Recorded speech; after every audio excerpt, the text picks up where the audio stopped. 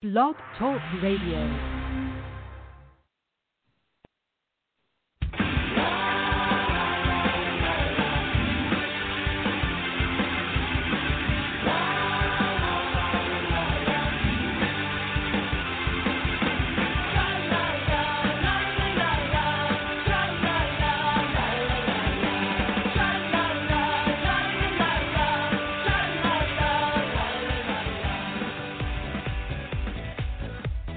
Welcome to the Left of Straight Show with your host, Scott Fullerton, as we discuss everything under the rainbow sun, from LGBT issues to foodies, entertainment to books. Join us as we talk to some of the most interesting leaders and celebrity LGBT guests and allies on the internet. So grab a cocktail, it's always happy hour somewhere, and enjoy the show. Now, here's your host, Scott Fullerton.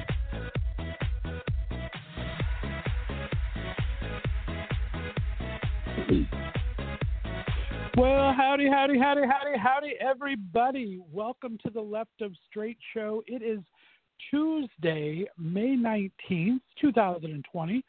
I'm your host, as he said, Scott Fullerton. I hope you're all having a fantastic day out there in podcast land. It's been pretty nice here, a little warm in Northeast Ohio. I'm liking it. Welcome to the show, guys. I have a jam-packed show for you tonight. We're going to be talking to about 5 different people, so we're going to jump into it here in just a couple seconds. If you missed last night's show, it was a great Music Monday. I had 2 fantastic interviews. One was Spencer Day. If you haven't heard Spencer's music, jazz, pop, kind of not even a fusion, but just a really cool sound, and he was a great interview out in San Diego. So go back and listen to that. And along with that was Stuart Taylor, who's more of an R&B pop kind of vibe. And both had great, interesting stories to tell.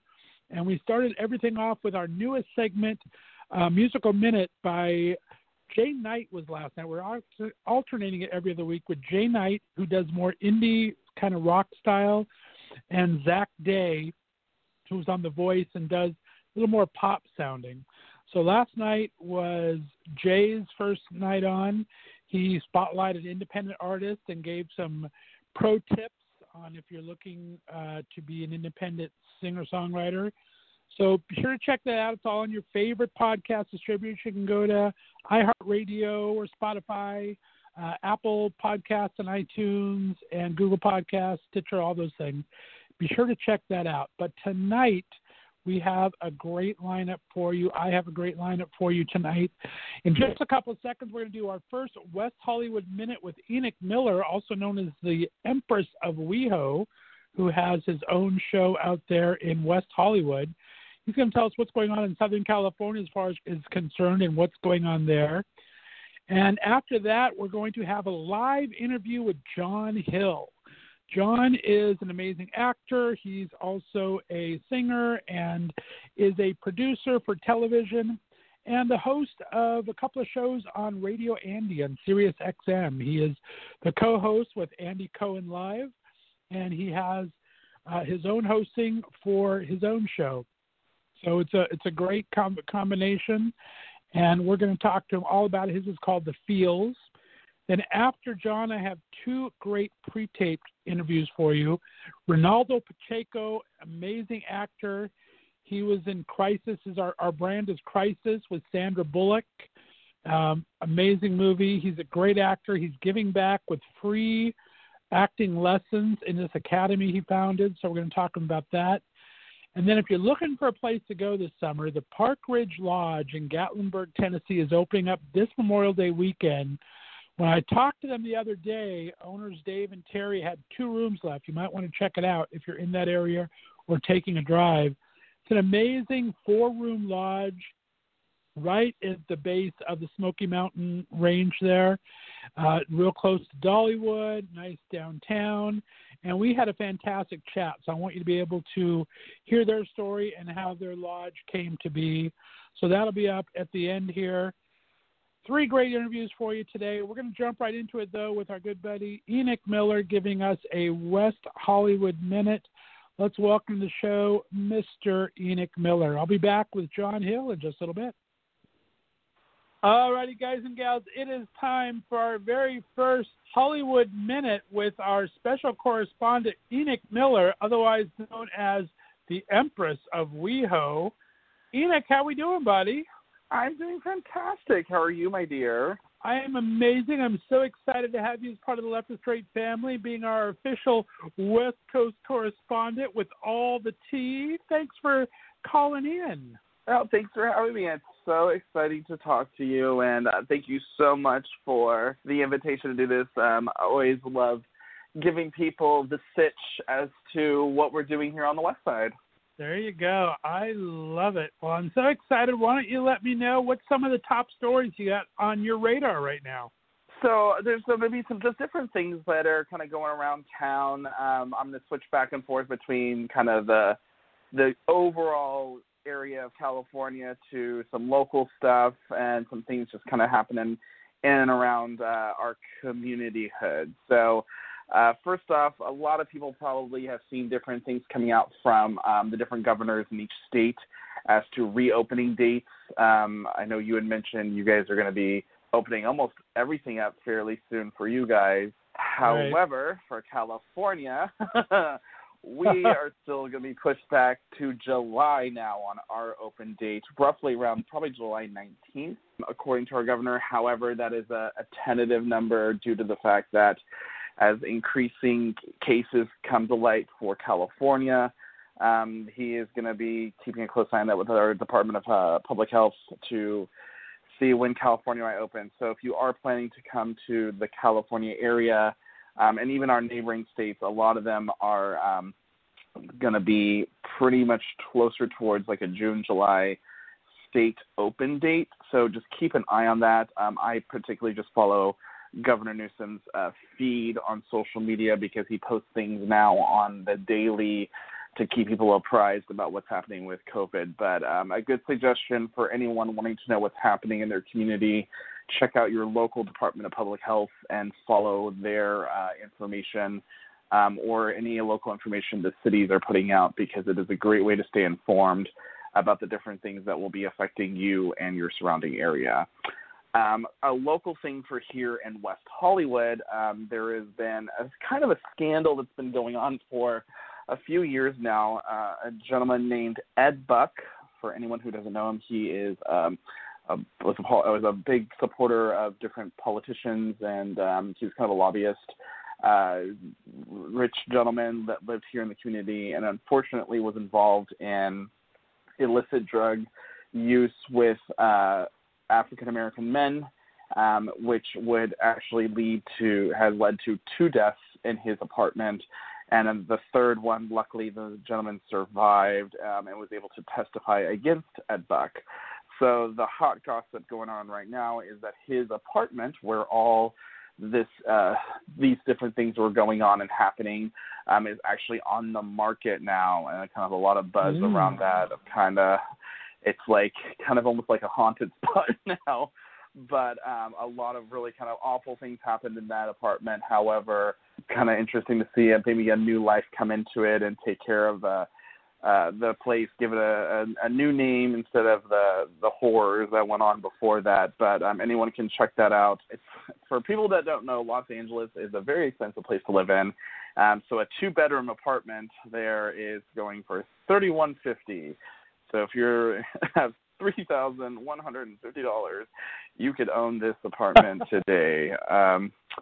Which, yeah, not fun at all. Another fun thing, this is, I think, if anyone who has been paying attention to American Idol just saw recently that Just Sam was crowned the American Idol winner just recently.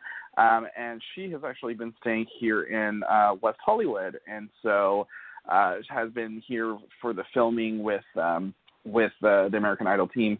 And has not chosen to go. She is originally from Harlem, New York, and has chosen to stay here due to the fact of not wanting to potentially get infected and pass it on to, she lives with her elderly grandmother and does not want to pass on anything to her to protect her grandmother. But she is staying here and was here in West Hollywood when they announced her win of American Idol. So our congratulations go out to her. She's an amazing artist. If you have seen some of her stuff, it was a really interesting show because it was all done remotely from everyone's home or patio or wherever they were stationed. So people are getting very creative, and especially with television, on doing the social distancing and on TV and stuff. So it was a very interesting show to watch. And again, congratulations to Just Sam on her win. Looking forward to her new music coming up here very soon. And then she was a guest actually this past Saturday on our buddy David Hernandez's show that he does, his quarantine show. So that was pretty exciting. Yeah, very cool. Yeah, David's great. He's also an American Idol finalist and really, really sweet guy. See him around all the time. Super talented. And, yeah, he's always doing lots of fun stuff. So always go check out David Hernandez if you can. I think it's just like D Hernandez Music or something like that on social. But yeah, David's a lot of fun. And, yeah, go check out that interview. I bet it's an amazing interview. He always gets some really good people in the music industry around to chat. Next team. Wedding bells are now ringing in Los Angeles County because they are reopening and issuing marriage licenses once again here in Los Angeles. The governor allowed the county clerks in California to begin using marriage license video conferencing. So you will be video conferencing and setting up a schedule with an officer to receive those. There's some details about the requirements to which you need to have. One person needs to be a resident of Los Angeles County, government-issued IDs for both people, and then obviously local Wi-Fi and internet connection, and you both have to be in the same spot to get that stuff with the officer. They're setting up appointments now and will work on details with that as availability arises, but currently they are setting up appointments. So for anyone who's put their wedding licenses on hold, those are now being available for people to go get that. So we're excited to announce that. I know a lot of people, they've been waiting for that. On more of a somber note, veteran Scarface actor Gino Silva passed away May 9th due to complications of frontotemporal degeneration, FTD. And it's an unfortunate form of dementia, and obviously we are very close to a lot of Hollywood celebrities and stars, past and present, and so our hearts go out to his family, but I know he lived a very well and full life, and we are, again, just grateful that it was in the comfort of his own home, around family. And, again, our hearts reach out to them for their loss. But, I'm glad it's not like a COVID death, thank God. And finally, a little making an interesting light of a negative situation that is coronavirus. The Los Angeles Natural History Museum wants to hear your pandemic story. The museum is seeking to document the personal experiences of Southern Californians during this time of COVID-19. You can visit the Natural History Museum's website, their section called Your Story Matters, to learn more about this important but look to the future project. And I think it's really cool that, especially something that has really affected the course of the history in not just the United States but in the world, I really think it's a great way that the history is capturing these stories, firsthand accounts, and really making sure to cherish those stories, whether they're good or bad, and make sure that future generations understand how impactful this time in our lives have been. And for any of these sources and stories, you guys can always go and check out WeHoville.com and NBCLosAngeles.com, which is typically where I found a lot of my local information for local news here in the Southern California area. And also they do local and state as well as national and international coverage for different things. But that is everything for me today.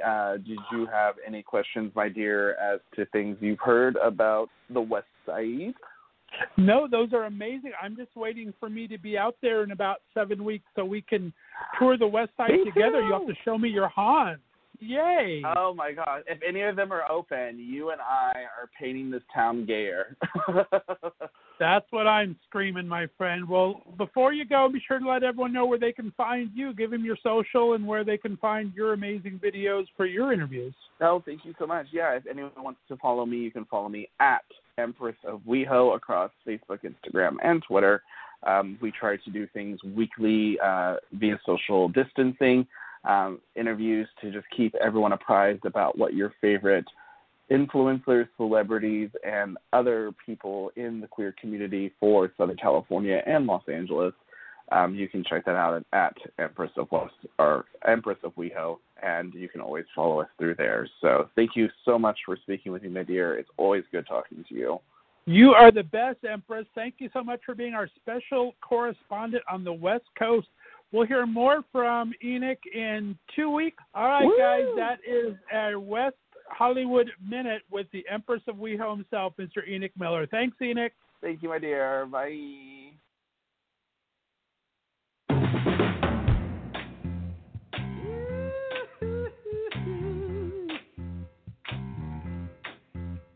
Maybe too soon to say, but it ain't like it don't show.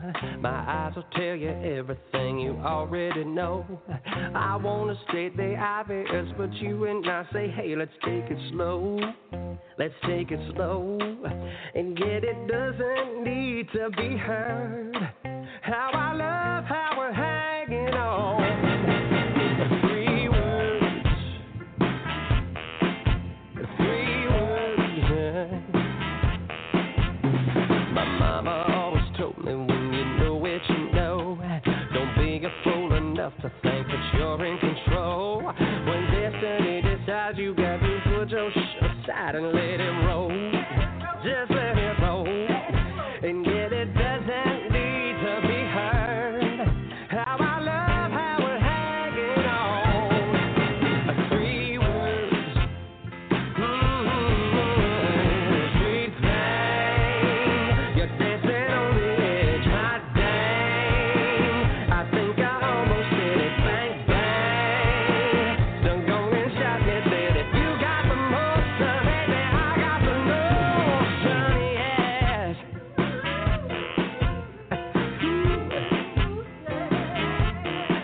Lord, our love is a power that cannot be denied. And baby, I've been looking for you all of my life. Head over feet, I'm in so deep, it's plain to see. Oh, yes, you know. I think you know, baby. And yet it doesn't need to be heard. How I love how we're hanging on. Three words. Three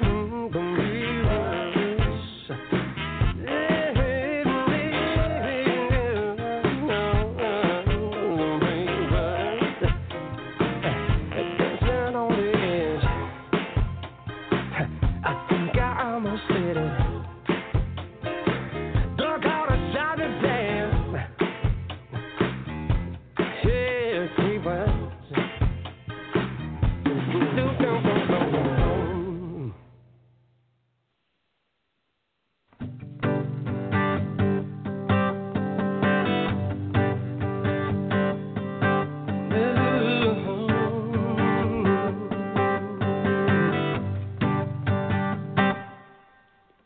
Ooh, roll the top down. Let's take an afternoon drive. I've been working too hard. I wanna leave it all behind me. Pushing and pulling, yeah, the world keeps spinning around and around. But I go with the flow. Nobody gonna get me down. Think I tell you the secret about the way that love's gonna be. It's a super sexy conscious cosmological ecstasy. Getting hold of me, and it's so much better now. Baby love, don't you know that it's so much better now. And it feels good to let it go. Yeah. I want you to stop and take a look around. Let your body unwind. You see, you got everything you want. You just gotta open up your eyes. Sing it, holding over something when there's nothing that you can do to change it. Just let it go with the flow. Get about your business doing you. Oh, say I tell you a little secret how to make it only history. Oh, it's a super sexy, conscious, cosmological ecstasy. Get it hold of me. It's so much better, so much better now. Baby love, don't you know that it's so much better, so much better now. It feels good to let it go, and it's so much better, so much better now. Baby love, don't you know that it's so much better, so much better now. It feels good to let it go. Yeah, yeah, feels good to let it go.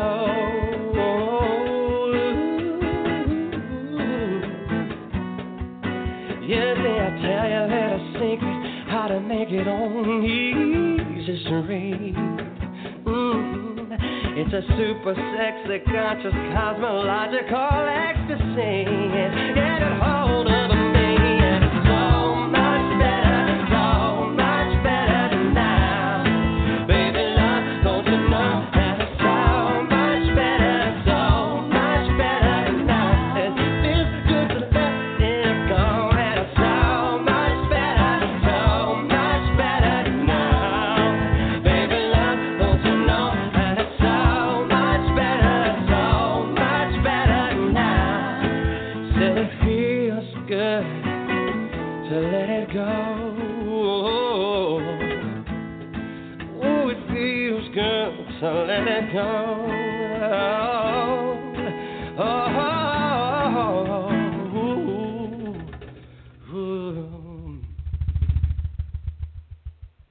All righty, we are back.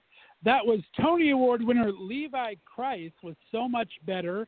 Levi's going to be on the show this Monday, so be sure to tune in for that. He's got a brand new EP out, so we're going to be talking all about that. And speaking of Broadway, you guys know I'm a huge theater geek. And my next guest, he came across my radar as a co-host and host on Radio Andy on the SiriusXM channel, founded by Andy Cohen. But his connection with theater goes back to some of my favorite New York shows, including Hairspray, The Boy from Oz, and Bear, the Pop Opera. He's also worked on some of your favorite shows behind the scenes, starting back in the day with Tori and Dean, The A-List Dallas, Watch What Happens Live, The New Love Connection, and, of course, Martha and Snoop's Potluck Party Challenge. Oh, my goodness. I'm so honored to have him on the show. Please welcome for the very first time, Mr. John Hill. John, how you doing, buddy? Hi. That was such a thorough resume. Wow. I mean, such a, nice way of listing everything. I hadn't heard it all in one speech like that in a long time. Wow. Thanks. You're very although welcome. You've done a lot of fun things. It's a little embarrassing. It's like Tori Amos and Tori Spelling and Snoop Dogg. Is also a little what have I done with my career? What have I been doing? There you go. Quite the resume juxtaposition there, I'm telling you. Well, dude, I want to just give you a hug because this corona thing has not been great for you. You've been kind of cooped up at home and not being able to leave. LA's had the worst of it. You lost a puppy, a shared puppy. You've had bicycle woes. I know you're a huge Eurovision fan, and that's kind of out the window. I just want to give you a hug, dude. How you doing? Oh, my gosh. Well, I'm accepting your hug virtually. Thank you. Wow. I'm okay. I didn't realize. Yeah, I guess I did. I did talk about the dog last week on the show, on my show this past week. I wasn't really talking about it because people who post on online when they lose a pet, they go online and they post the thing, and they post pictures from when it was a puppy, and all these different memories. And I just felt like I couldn't bring myself to do it. I didn't want to. I just couldn't really, I have to relive it so you many know? times with each comment too. That's tough. Exactly, and people, giving their condolences and stuff. So I was like, I'm just gonna keep it to myself for a sec. And then I noticed that, it was like I was like in deep grief, for like 2 weeks. You really go through it, and I told people on the radio, I was like, listen, like, just FYI, like, I've been like a downer lately because, this has been happening. But it was horrible. It was the worst experience ever. I don't know if you've lost a pet, but it was absolutely is the worst thing I've ever been through in my life. I mean, it's, I'm not exaggerating. It was like wailing. I felt like I was at the, wailing wall, just like screaming, horrible. Right.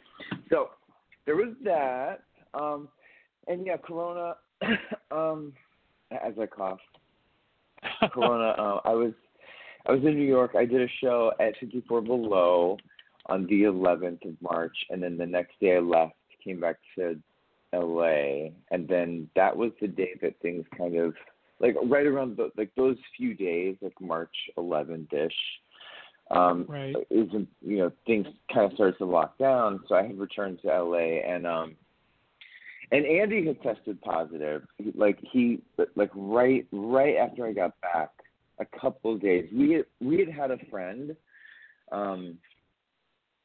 who had it, and I was like, wow, that's so crazy, that's nuts.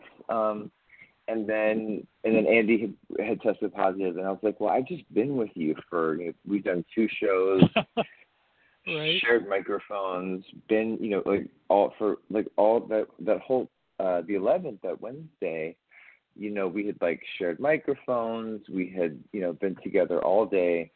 Plus I was staying in Times Square, I was staying in a hotel.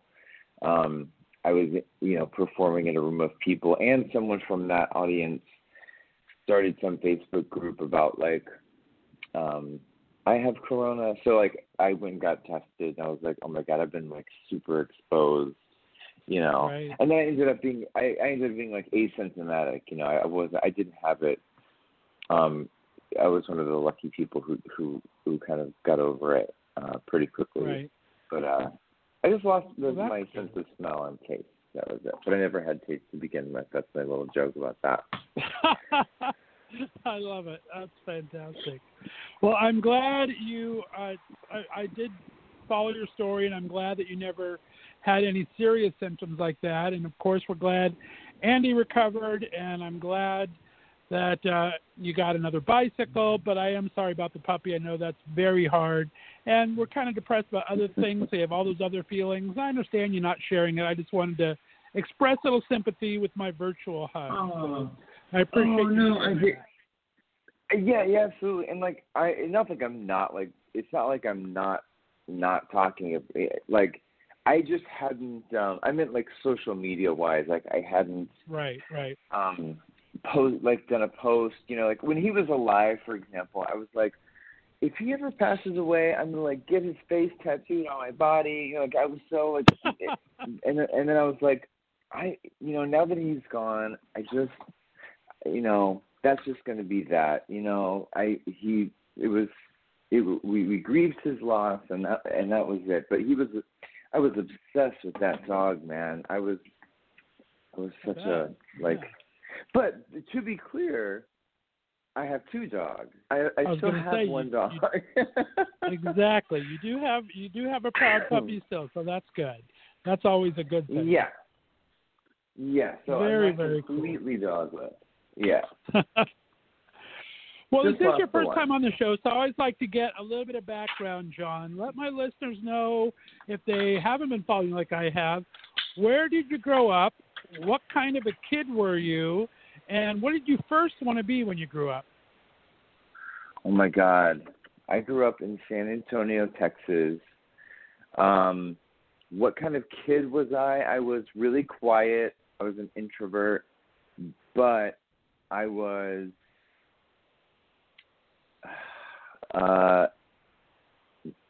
like an closeted extrovert, you know what I mean? And I think I was right. kind of like a lot of performers, you know, like I was just kind of quietly taking it in. And I mean, like, you know, like 7, 8, I was pretty quiet. And then once I found theater and performing and stuff like that, I started to become really obnoxious. I was a really obnoxious, I think, kid. And I wanted to be a movie star. I wanted to grow up and move to I wanted to be Indiana Jones. I wanted to like move to wherever they made movies, you know, and make movies. That's what I wanted to do. I wasn't a big Broadway fan at the beginning. That took a minute. I didn't really get a whole lot because we didn't have a lot of theater in Texas or in San Antonio, at least. We did, but not like, you know, we went to the movies all the time. So that was kind of like, you know, what I wanted to do. But I was, I was a funny kid. I was always kind of, you know, making my family laugh and just kind of being a cut up. And I was a major kind of klutz. I was always kind of getting into situations, like embarrassing situations that entertained my family but caused me great trauma. Oh, goodness. in a fun way. That's the kind of kid I was. I was into theater and, you know, I always wanted to perform. I always wanted to be around entertainment. That's what I always wanted to do. Well, mission accomplished, sir. Mission accomplished. Talk about, I don't want to hear people's coming out stories, but I do like to know, when did you first come out to yourself, and where did you find your first tribe? Where were you first feel like you were part of the LGBTQ community?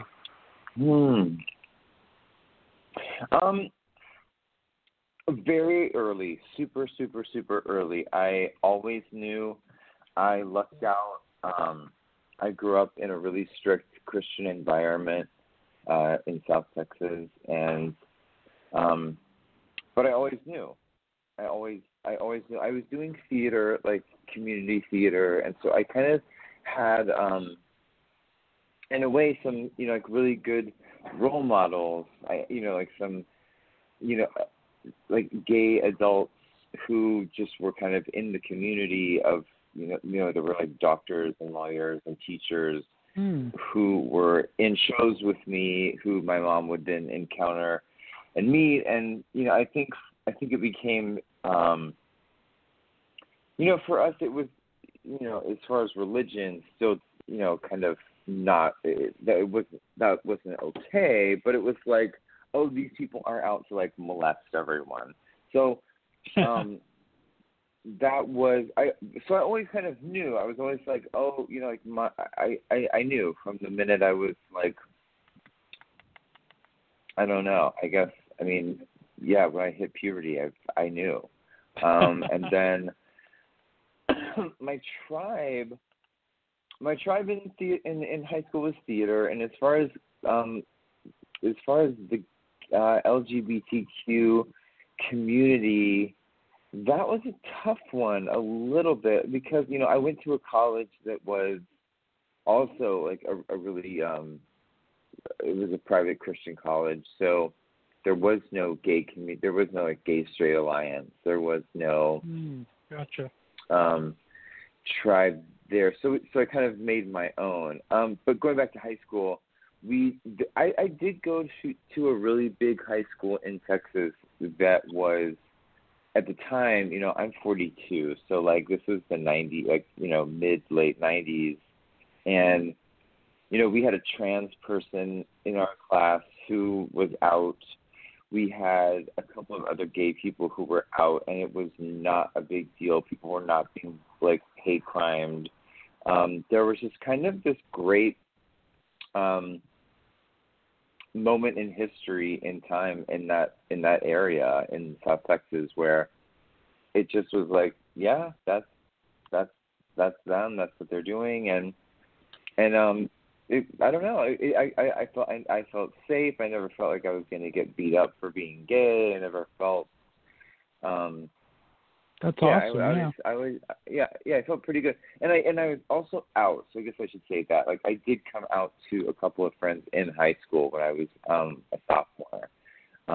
I came out to a couple of friends, which is really unpredictable, I think, for most people who grew up in conservative Texas. And then I bet, yeah. I went to college, came to college in LA, and then once I left school because I booked a Broadway gig in Miss Saigon, and when I joined the tour of Miss Saigon, then obviously I was in a big, huge gay tribe.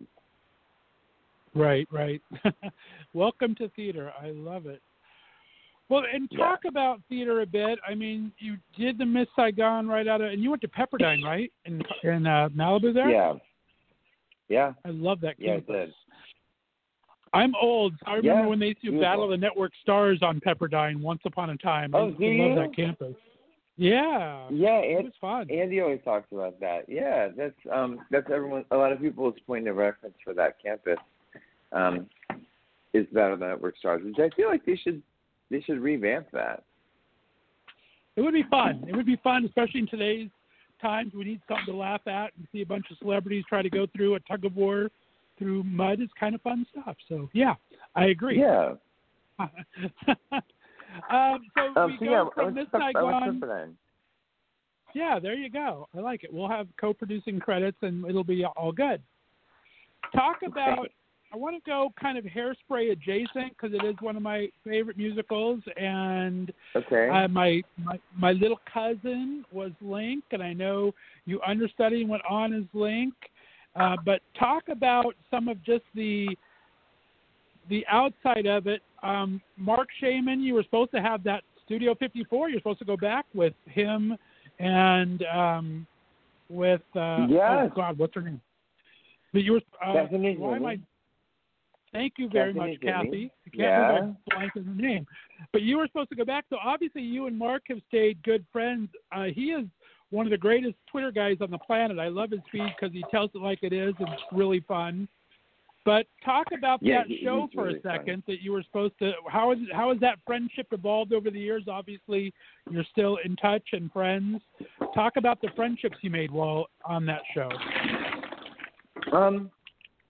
Well, I was saying the other day, like, you know, we had just done this Actors Fund, You Can't Stop the Beat, Hairspray reunion. I don't know if you saw it, like this Actors Fund. I did. I couldn't find it, but I listened to your show the other day, and I figured out kind of you were there somewhere. I still haven't found you yet. It's kind of like a Where's Waldo, but I did love that. It's totally fine. I'm wearing glasses. I'm holding my dog. I have a blue shirt on. Bottom left, then. You were bottom left. I remember now. I know a puppy. There was a puppy at bottom left. Bottom right, but like camera right. Stage left. Okay. Camera right, sort of. But all maybe right, there you go. A couple of times. Somebody's like, "Are you upset that you weren't invited to do that?" And I was like, "I am in it, first of all." But the thing about Hairspray is that family never goes away. That family will always be together. There was something about that show that, you know, brought us all together. No matter what, we'll always be family. I don't know if it was Mark and Scott. It was the timing. I don't know if it was John Waters. I don't know if it was Harvey. But it just seemed like it meant it. A lot of people needed that show. Not just speaking of the audience who needed that show, you know, and us as a whole in the world who needed that show at the time, but the people who made the show, you know. Right.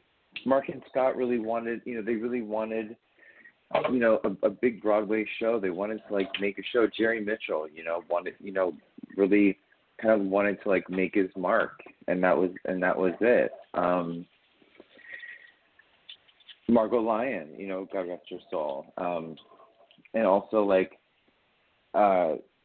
Jack O'Brien was a famous director, but then there's like, Harvey had kind of, he had a big career boost from Hairspray as well, Right. I don't know, it just seemed like the right time, but like we all just really banded together. There were a lot of people, Shoshana Bean. I was just talking about her the other day to my friends.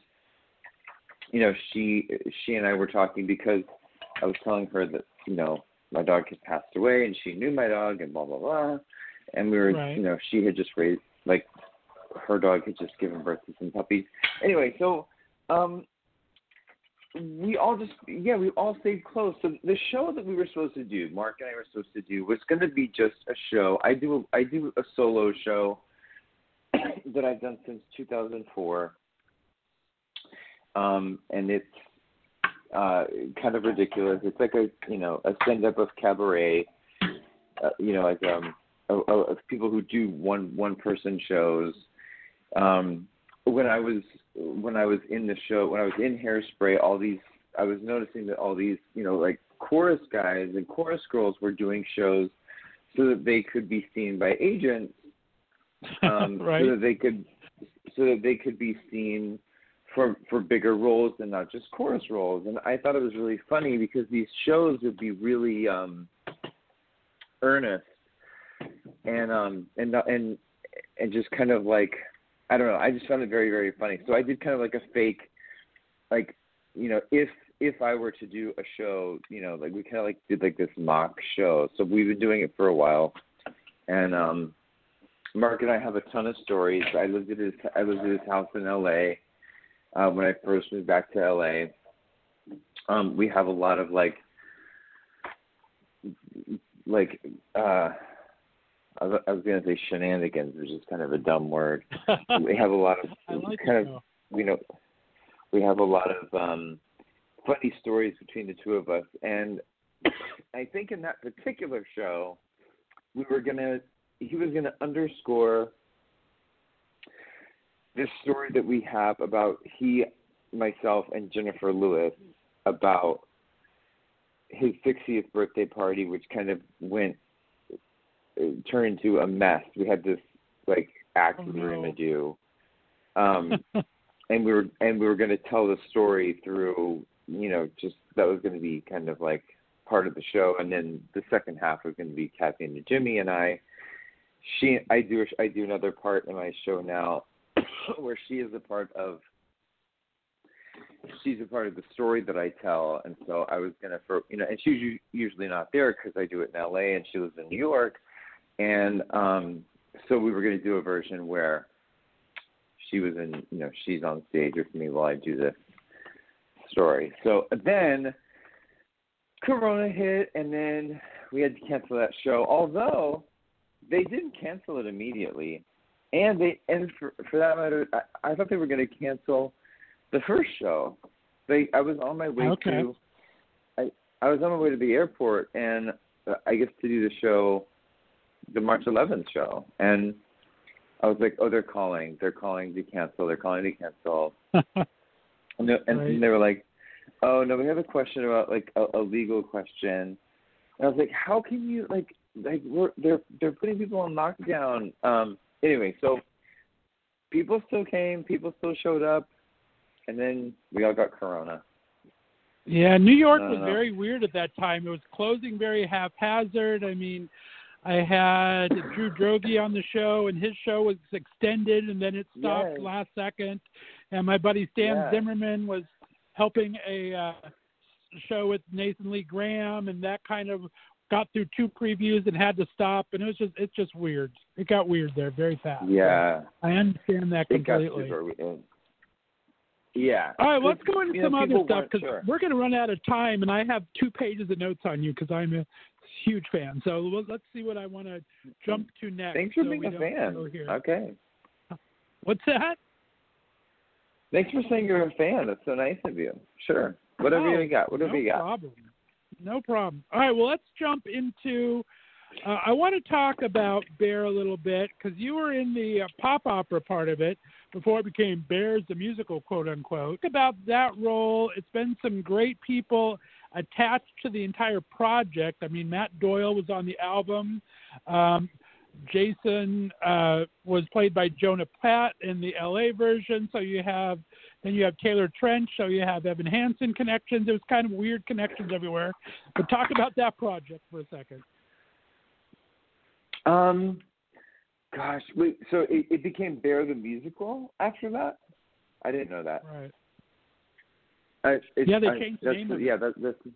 Oh, well, Bear is interesting because my first boyfriend ever, when I was in college, I was a freshman at Pepperdine. My first boyfriend did the first reading ever of Bear, which was at UCLA, and he played the role of Jason. And I remember him. He came home. He's like, "I'm going to do this reading," and I was like, "That." And he played me like a cassette. And I was like, that sucks. I hate that. That is like the worst. And then so I knew of the show for a long time, since it's literally the first reading. And then, went to New York, did a bunch of shows. And then Clemens, Ryan Mullis, the Dave Clemens casting, called and was like, "Hey, do you want to take a look at this? They're bringing this show to New York. It was a big hit in LA." Like, sure. And I was like, "Oh, wait, I know this. I know this show. I've known this show forever." I'm like, "This show sucks. I hate it." And he was like, "No, they fixed it. They fixed it." Because there was a really bad song in it at one point. There were a couple of really weird songs. Okay. Especially from Jason's character. And I was like, I listened, and I was like, and I fell in love with it. I was like, this would be the biggest, deal for me as an actor to connect to, because there's a lot of the themes that I've grown up with, and I loved the part, and I love the energy that surrounded the show, the energy that was coming from LA, that they were coming, to New York to do the show, and there was all this energy coming from these young people who were making this show, Kristen and Damon and John and the people that had created the show, and made it in LA. Anyway, right. I auditioned, and I auditioned with Michael Arden, Natalie Joy Johnson. They were, and I could tell that they were kind of pairing people up, as they do in auditions. Right. And I was like, oh, I get it. And I remember Michael did something in the audition, that we kind of had to be flirty, and I remember we connected in a moment, and I was like, oh, this is going to be the two of us. This is going to be us. And I remember thinking that in the room at the time. And then I remember they were pairing us up with, and then so it's kind of like Michael, myself, and then Natalie and I looked like we could be fraternal twins at the time. And so then they had kind of how they do. They have options, casting options. Right. And I was like, sure. oh, it's gonna be this group of kids or those. And so we started doing the show, and we were only open for 2 months, for 8 weeks. It's not a long time, which says a lot about the show. It says a lot about Oh, definitely, yeah. the impact that it had, which is always really flattering. I love hearing from people when they message me and they say, "I love Bear," or "I love it changed my life. It helped me come out," or I love hearing that from people. But it was, I won't lie, it wasn't. It was a little bit of a struggle. It was a little bit of we were 25 years old. I think I was the oldest. I think I was 25. And I think Michael was 22 maybe, or 23. Yeah, I think I was 25. And then, or no, I guess 24 turning 25. Yeah, and then like Natalie was 24. But we were young, and we were, taking on this big, show with these big, heavy themes, overdosing on drugs and suicide, right, and teenage pregnancy, and the Catholic Church, and rejection of being gay, and heartbreak, and, these big themes. And also, if you think about the people involved, everyone wanted to make the best show possible, and everyone was really, really, really passionate. And the people who, the LA folks had really, it was such a big deal in LA, the show, that there was a lot of pressure on it to be even better in New York. And so there was all this comparison to LA and the LA version, and we were quite snobby, I have to say. It's like, well, like, this isn't LA. Like, we're making our own version. Like, let's do our own version. Like, I remember having such an attitude about it. And you can only do so much, so, and they didn't want to, and they didn't want to change their vision from LA, but there was some stuff that didn't translate. There was some stuff that didn't translate, for New York audiences, for LA audiences, that didn't translate to New York audiences. Like, for example, at the beginning, there was like this hallucination, dream-like moment where Peter, Michael Arden's character, has this like dream-like moment of these. He's in church and he's praying, and then he sees like these statues of saints in the church all start to come. They're made of stone, but they start to come alive and like scream at him and attack him and condemn him. And this is again the opening number. So, and then and which is all fair and good. That's great. So like, that's a great idea. That's a great creative concept. That's great. Let's do it. Awesome. So we tried it, but the problem is we didn't have a budget for special effects and makeup and stuff. So it didn't read. So it looked a little bit like the way it was staged. Like it didn't quite read. Like that these statues were coming to life and condemning Peter. So that was one of those things that was like, we're gonna have to cut this, you guys. Let's simplify and let's just have him. We see in his face, the actor. He can let us know that he's having this nightmare. We don't have to necessarily see these statues come to life. And you're thinking, oh wow, why is that person wearing a drape? And so there were some things that had to change. But there were some struggles. There were some struggles dramaturgically. There were some arguments about whether or not a co-ed Catholic high school would ever a co-ed Catholic private school. What is the word I'm looking for? Where you get sent away? Boarding school. Boarding school. Yeah. If that exists. Does that exist? A co-ed Catholic boarding school, does that exist? Right. And I remember going to an agent's office, and she was like, "Listen, I think you're great." She's like, "Has anyone told your author or the book writers and your directors that a co-ed Catholic boarding school would never exist? Because that's just." And I was like, oh, well, sure it does. I'm sure it does. She's like, no. She's like, I'm literally a Catholic, and it does. It would never exist. So your show could never exist ever. So you're doing all this stuff for naught. So there were a lot of there's a lot of stress around Bear. Like there's a lot of stress. There was a lot of that was a big change.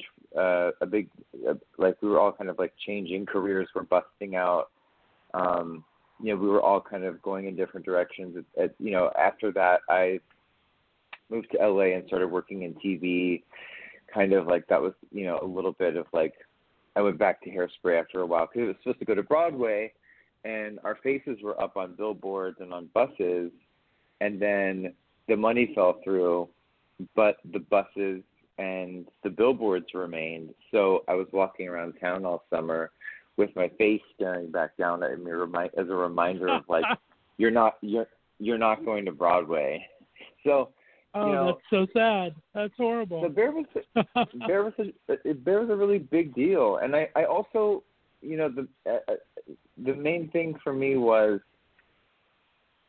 I always fought with the show vocally. I didn't feel confident with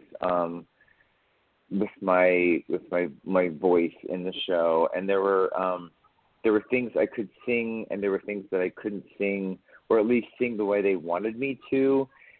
Again, it was a pop opera, and I had been doing Hairspray. I had been doing Boy from Oz. I had been doing Miss Saigon. I had been doing a lot of musical theater, and I was a big pop music fan.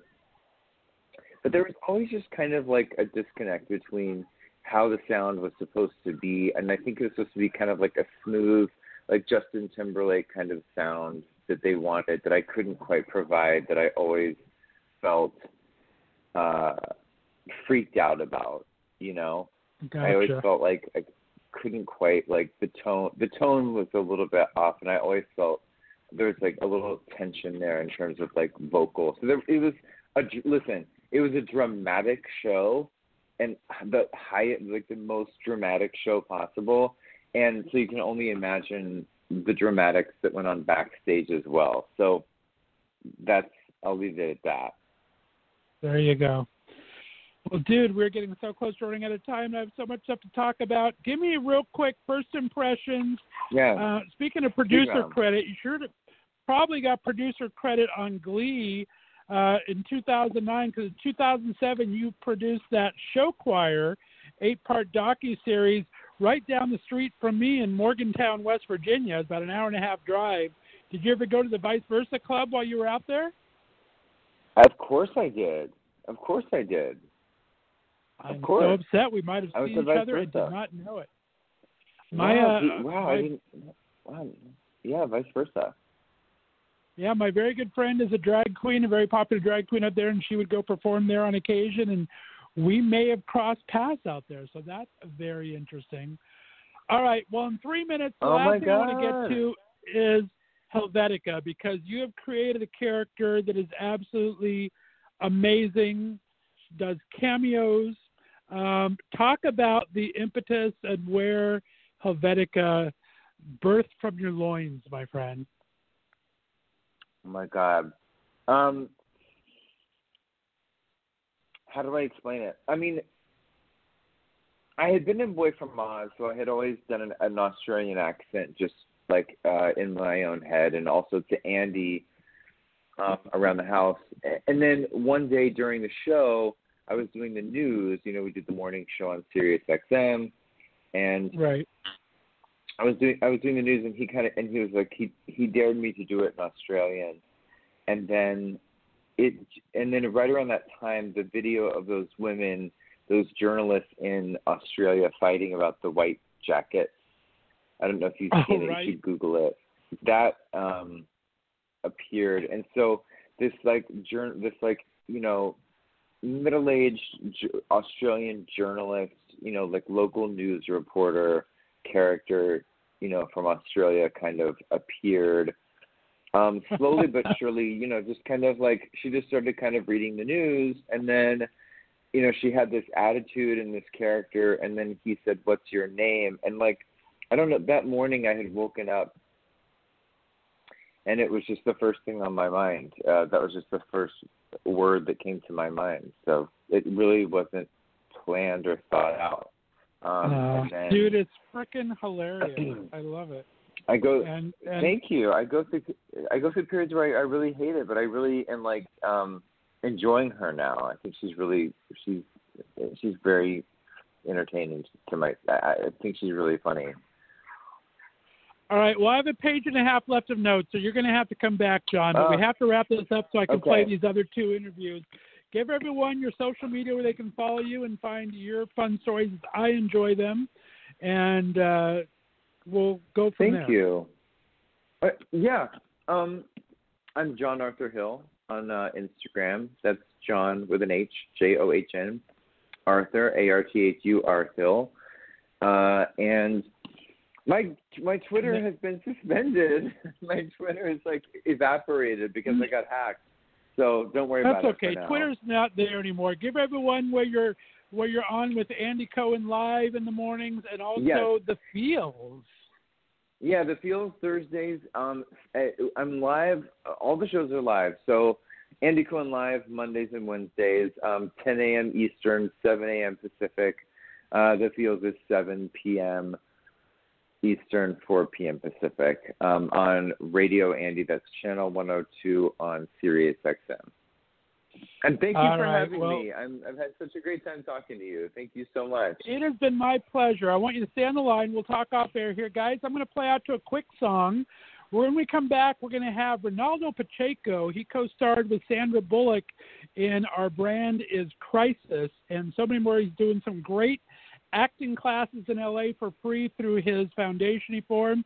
So stay tuned for that, and we'll be back in a little bit. You're listening to Left of Straight Show right here on the Left of Straight Radio Network. Caught up in the lights, cameras in my face. Where did we go wrong? Why'd you walk away? I know I let you down, promised I would change. Ain't so simple now, what else can I say? I'm down on my knees. I'm trying but I'm bound by these things. Sometimes at night I go walking, tracing the streets of this town. Baby, don't cry, we're just talking. Now you got me wondering how you could kiss me, how you could hold me, even if all you come to know about me. How could you love me? How can you love me?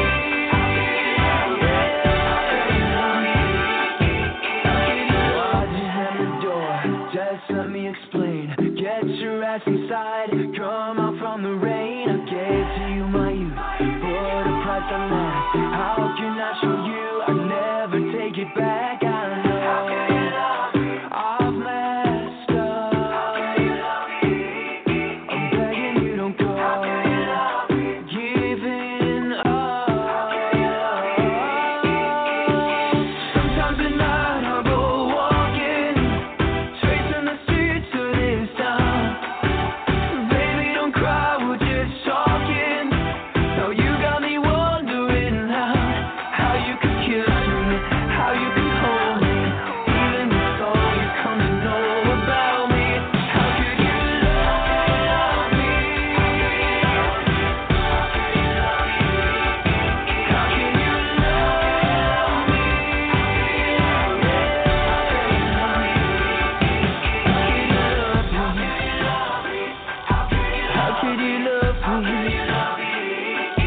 How could you love me? How could you love me? How could you love me? So when I close my eyes tonight, I've got to know you're by my side. Sometimes at night I go walking, tracing the streets of this town. Baby, don't cry, we're just talking.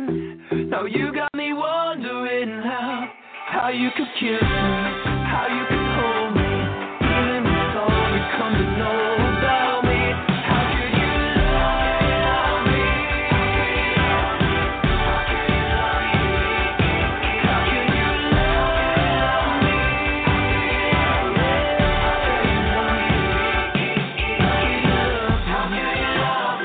How could you love me? How could you love me? How could you love me? How could you love me? How could you love me? Alrighty, guys, we are back, and that was our good friend Steve Grand with Walking. Hopefully we're going to have Steve on in just about another couple months. He usually goes to Provincetown for his residency every summer, but with COVID, who knows what's going to happen. We'll get him back on very shortly. Speaking of walking, guys, you need to run, do not walk, to listen to my next guest. He has music coming out. He's an amazing film actor. He's making his very first appearance on the Left of Straight show. I'm so happy to talk to him. He's not only worked with some of the best in Hollywood, names you might have heard of, like Sandra Bullock, Eva Longoria, Ernest Borgnine, Ewan McGregor, and Christopher Plummer, but he also gives back to his craft by founding the Hollywood Academy of Performing Arts, as well as the nonprofit production company, Changing Stories. The capped it all off, this amazing human has launched his very first single this year. I can't wait to talk to him all about it. Please welcome to the show for the very first time, the handsome, the talented, Mr. Reynaldo Pacheco. Reynaldo, how we doing, man? Oh, my God, I'm doing great after that amazing introduction. Thank you. Well, you do a lot of amazing things, my friend. Thanks so much for coming on the show. I got to start out by asking how you're holding up. We're amidst all this COVID-19, and you actually contracted it. How are you feeling, and how are you doing otherwise? Oh, man. I'm right now, I'm completely healed. I'm back to, running and working out. But it was tough. I had it on March 14th, and, man, what I can say to everyone that's listening is that this experience doesn't come only with the disease, but it also comes with a lot of negative thinking and fear, because it's something that we don't really know. And what helped me a lot was anything spiritual, anything that you want to use to polarize negative thinking, because there is so much negative thinking collectively, and that goes in yourself.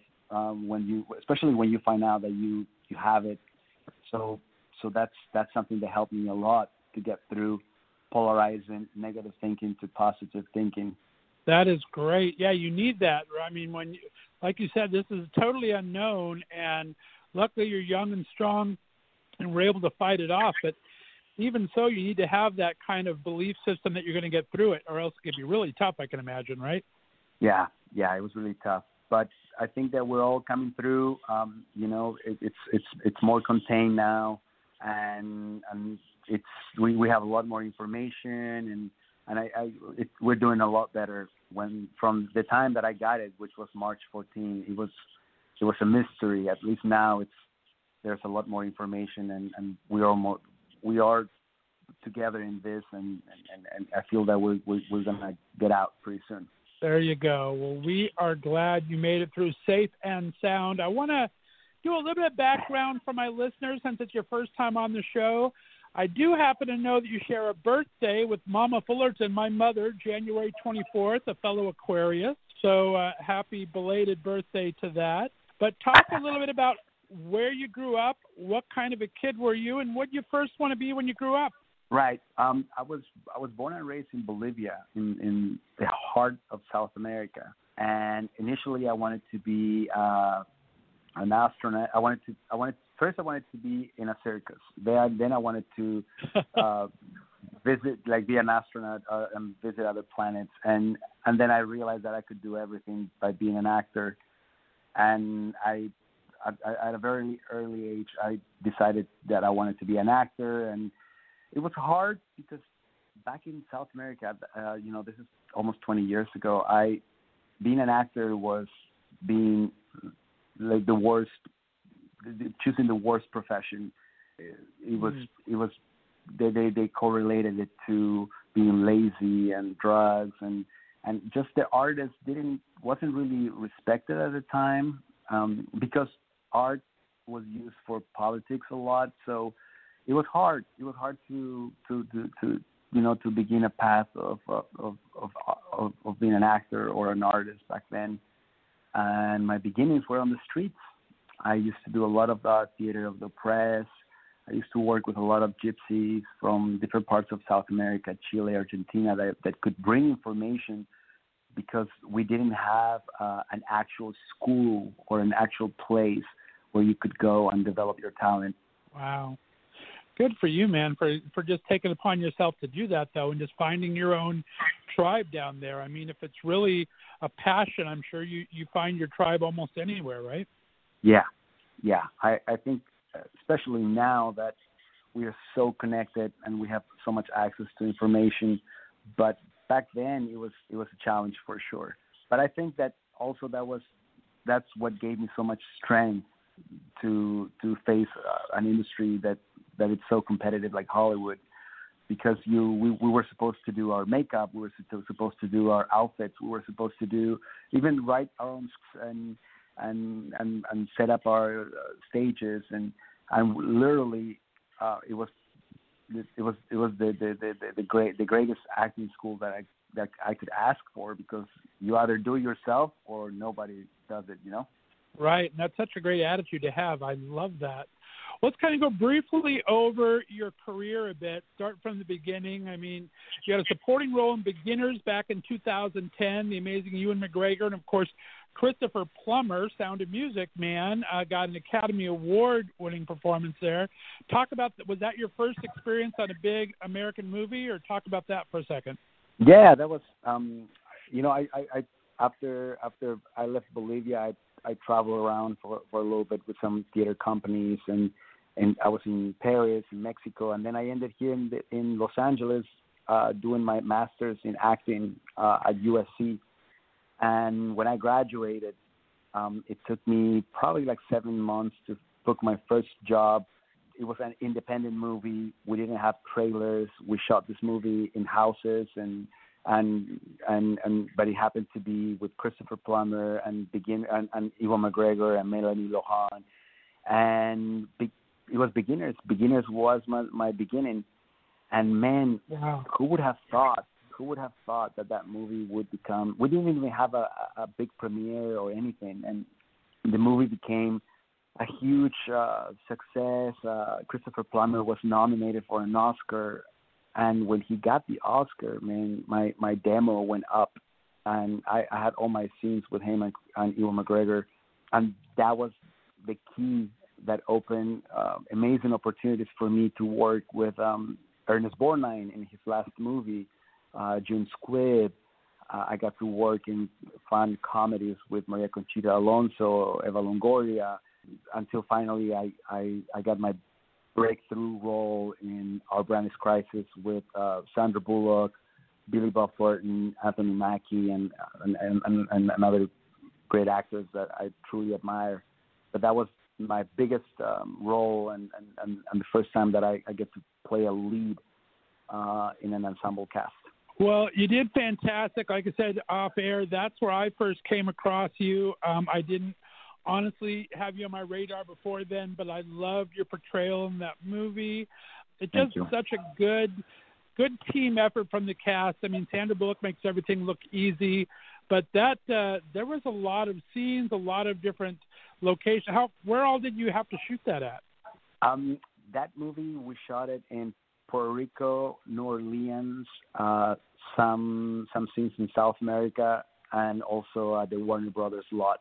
It was so much fun. We got to work together for like 3 months, and for me, it was a dream come true, because it's a story about Bolivia, and on the same streets where I used to have my street performances with my troops in the center of the city, we were shooting a Warner Brothers movie with Sandra Bullock, and it was surreal. Honestly, I had to pinch myself several times. That is fantastic. So cool. So your big, huge national exposure there. The next year you worked on a small little thing with our buddy Sam Pancake with Kick. We love Sam. He's been on the show before, and a great friend of the show. And then I want to talk a little bit about 2019. You had your movie Fuertes, which you actually executive produced. Did you get a hint or two from Mr. George Clooney on that, or talk about that experience actually being executive producer? Yes, I actually did. From David Gordon Green and even Sandra, I've learned a lot that the most important thing for an actor is to find amazing content, amazing stories. I when I was shooting down in South America, actually Our Brand is Crisis, I discovered in Bolivia, in my own country, which I left thinking that nothing was going to happen ever in relation to arts. They were doing incredible movies, and the value of production was fantastic.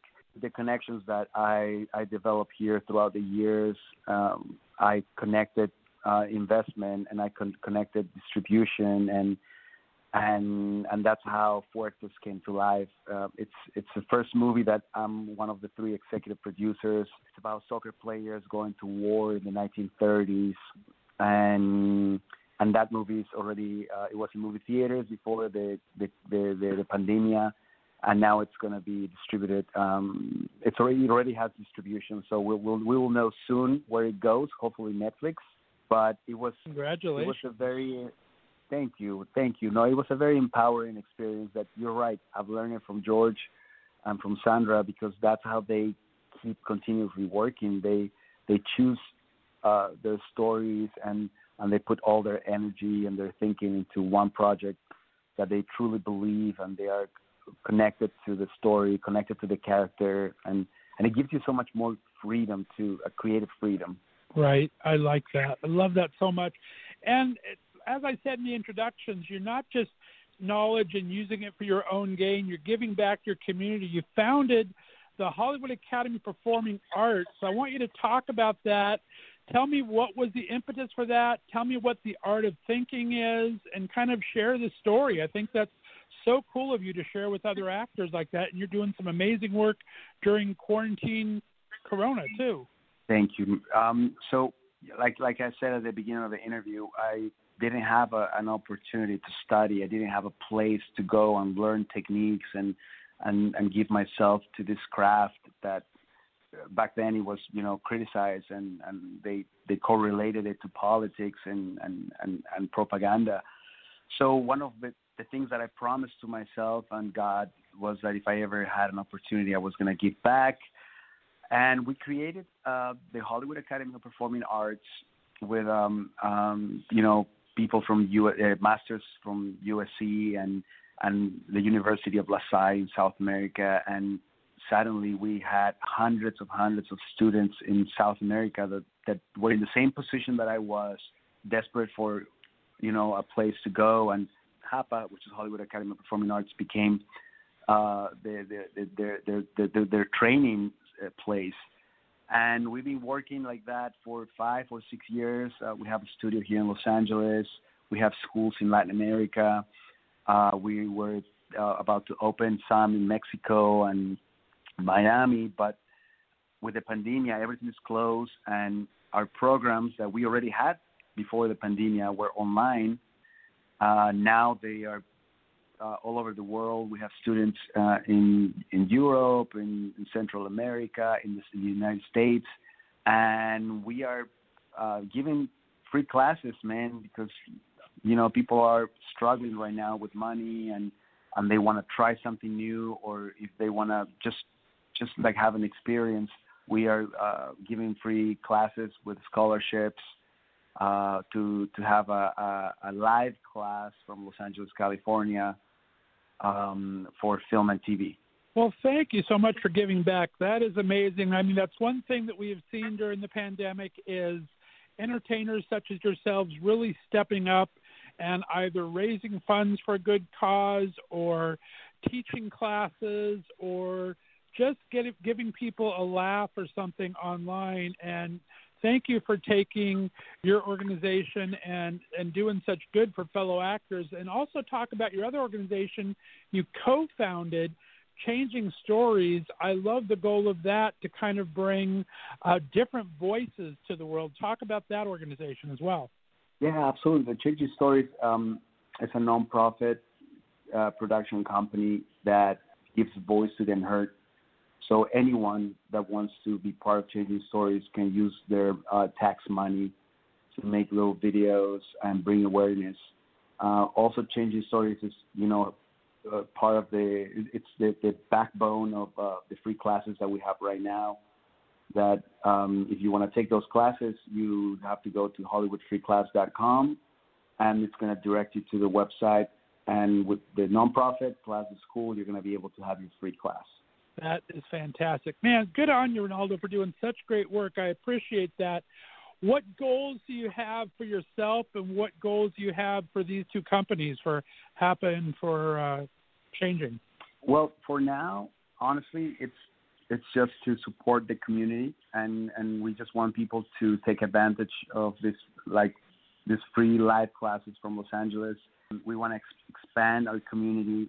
We want people to know that you can study acting from your home, or if you don't have the opportunity, like I didn't have it when I started my career, now you can. You can access this information. That it's what I use for my daily craft, and I'm just so grateful, man. So grateful to be alive. After having the COVID-19, I have a different awareness that you really have to do what you love, and you really have to take every day with everything, because you never know when it's going to be your last day. Well said. Well said. And what is the one thing that you take with you that you've learned on this journey through acting that you really hope to impart upon people that you talk to? What has been your biggest lesson navigating Hollywood as it is? I think that we as a society are trained to focus too much on the result and getting what we want and getting to that place and getting the award and getting that amount of money and getting that relationship and getting that. And we forget about the process. And I would recommend what helped me in this journey and this super competitive, hyper competitive industry is that if you enjoy the process, if you focus on, getting better every day, on expanding, on enjoying, on doing what you love, on taking a step further, so much fun and so much joy, and you start you're attracting opportunities and experiences that really fulfill you in this journey. That is great advice. And speaking of fulfilling yourself, you look like you're getting ready to get into music a little more. Talk about that journey. It seems, has it always been a passion? Yeah. And talk about this, hopefully, single we have coming up soon. Yeah, absolutely. Well, part of the training as an actor is always singing, and I started doing musicals for a good chunk of my career. And when we did the movie with Warner Brothers for Urbanus Crisis, I made a song because they knew my talent, a cinematic song, and my PR from there and my team started kind of like planning to develop music and just create. Honestly, that's my main goal, to create. And I'm taking some steps towards that career. I just did a movie with the number one artist in the world, actually, right now, Ozuna, the reggaeton artist, the taki-taki artist. And all the people in that movie have a foot on, the film industry and also the music industry. So that's going to be on Netflix pretty soon as well. And that world is the one that's helping me to promote this new music that's going to come up after when we go back to be able to socialize normal. That is fantastic. I love all that. I mean, you're doing this so smartly, Reynaldo, and I really just appreciate you taking the time to learn your craft and now working with some great people and taking this advice upon yourself and using it and creating your own projects and learning to expand and grow. What do you see for yourself 5 years down the road? I would love to see a repertoire of characters that represent different minorities. And when I say minorities, I don't refer to racial or sexual orientation, or I refer to the minorities of humans and souls that haven't been portrayed yet on the screen. I would love to, be, like the nonprofit says, become a voice and give voice to those who aren't heard. I know it's a very general concept, but that's what inspires me to be an actor, to be able to represent at the time the minority or the group that's being oppressed, either age, either racial, either it's sexual orientation, or a political or a religious group. I would love to be a voice to something that resonates with my core beliefs. I appreciate that. Well, Reynaldo, we're running out of time because you are doing a lot of press right now, even during this slow time in the industry. It's always a busy time for you, my friend. You have so much great work going on. Let everyone know where they can find you. Give again where they can find these free classes. Talk about HAPA and talk about where they can find you on social media, my friend.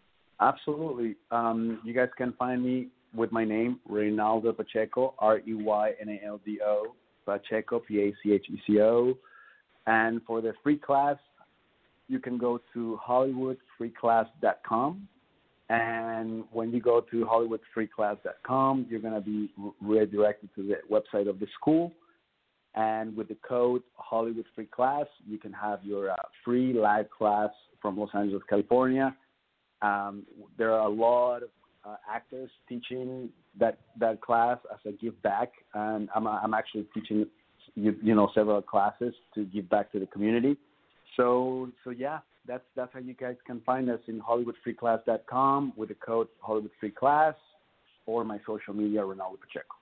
It's been an absolute pleasure getting to know you, Reynaldo. We have to have you back. I had so many questions. We need to deep dive into a lot of this, but you are an absolute amazing person. Thanks for being on the show. Oh, man, thank you so much. What a pleasure. Sending so much love and gratitude, and I hope people get to enjoy what we're doing for the community right now.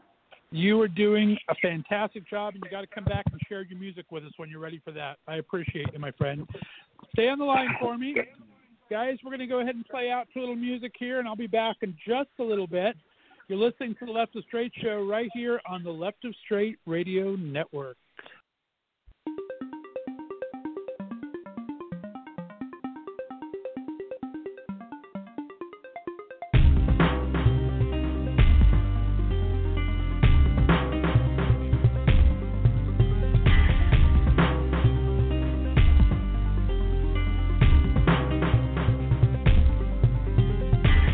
Wild horses running free. That's what I feel when you're with me.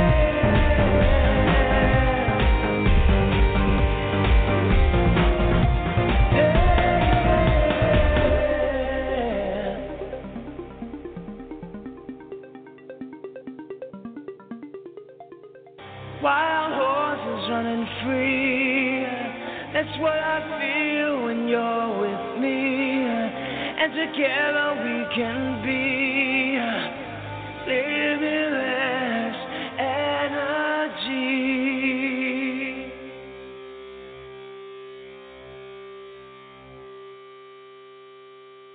Alrighty, guys, welcome back. That was our buddy Eris with Free. Guys, I'm excited to have my next two guests on the show. You all know I love to travel and bring my show on the road or just enjoy new places in LGBTQ hospitality. So I got real lucky when the Park Ridge Lodge came up on my radar.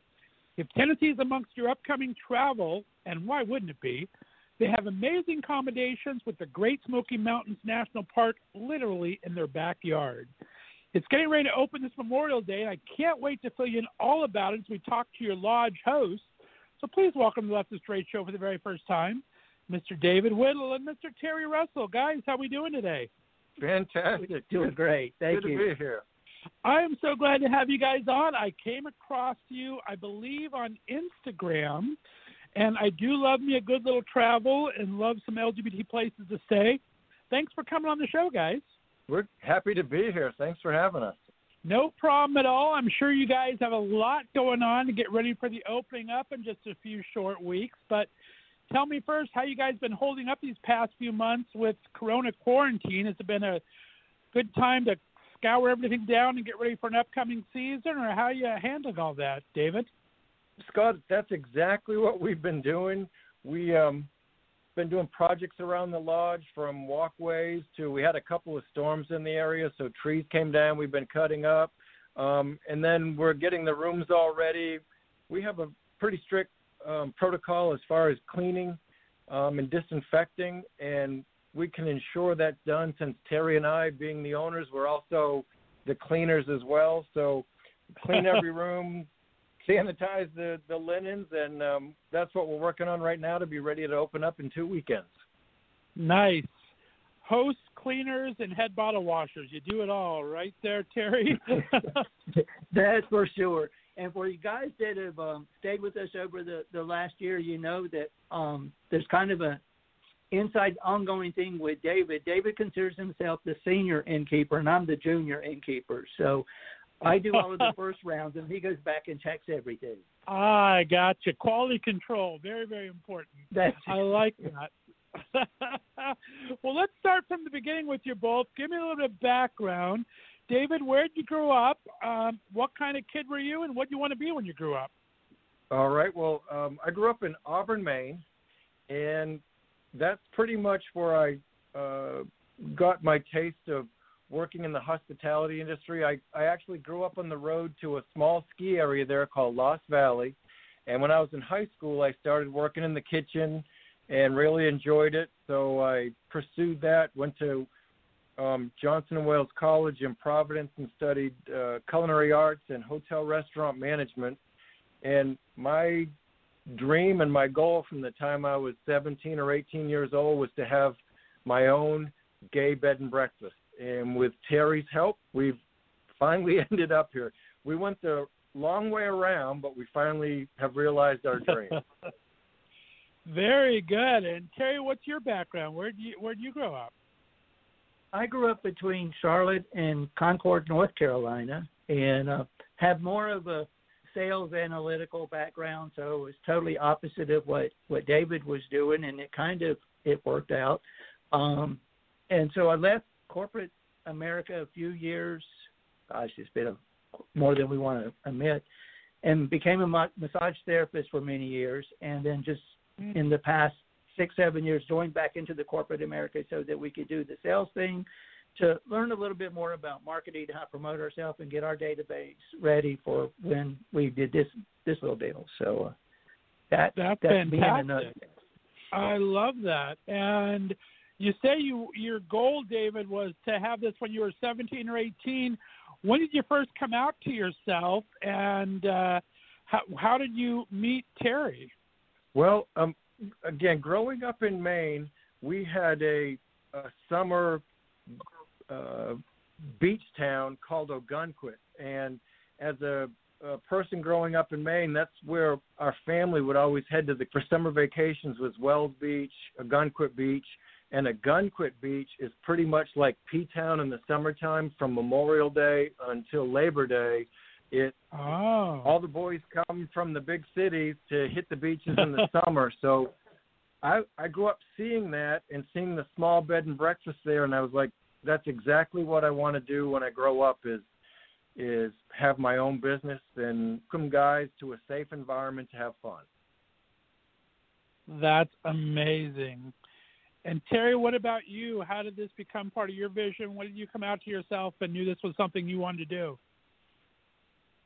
I came out early, I would say early 20s.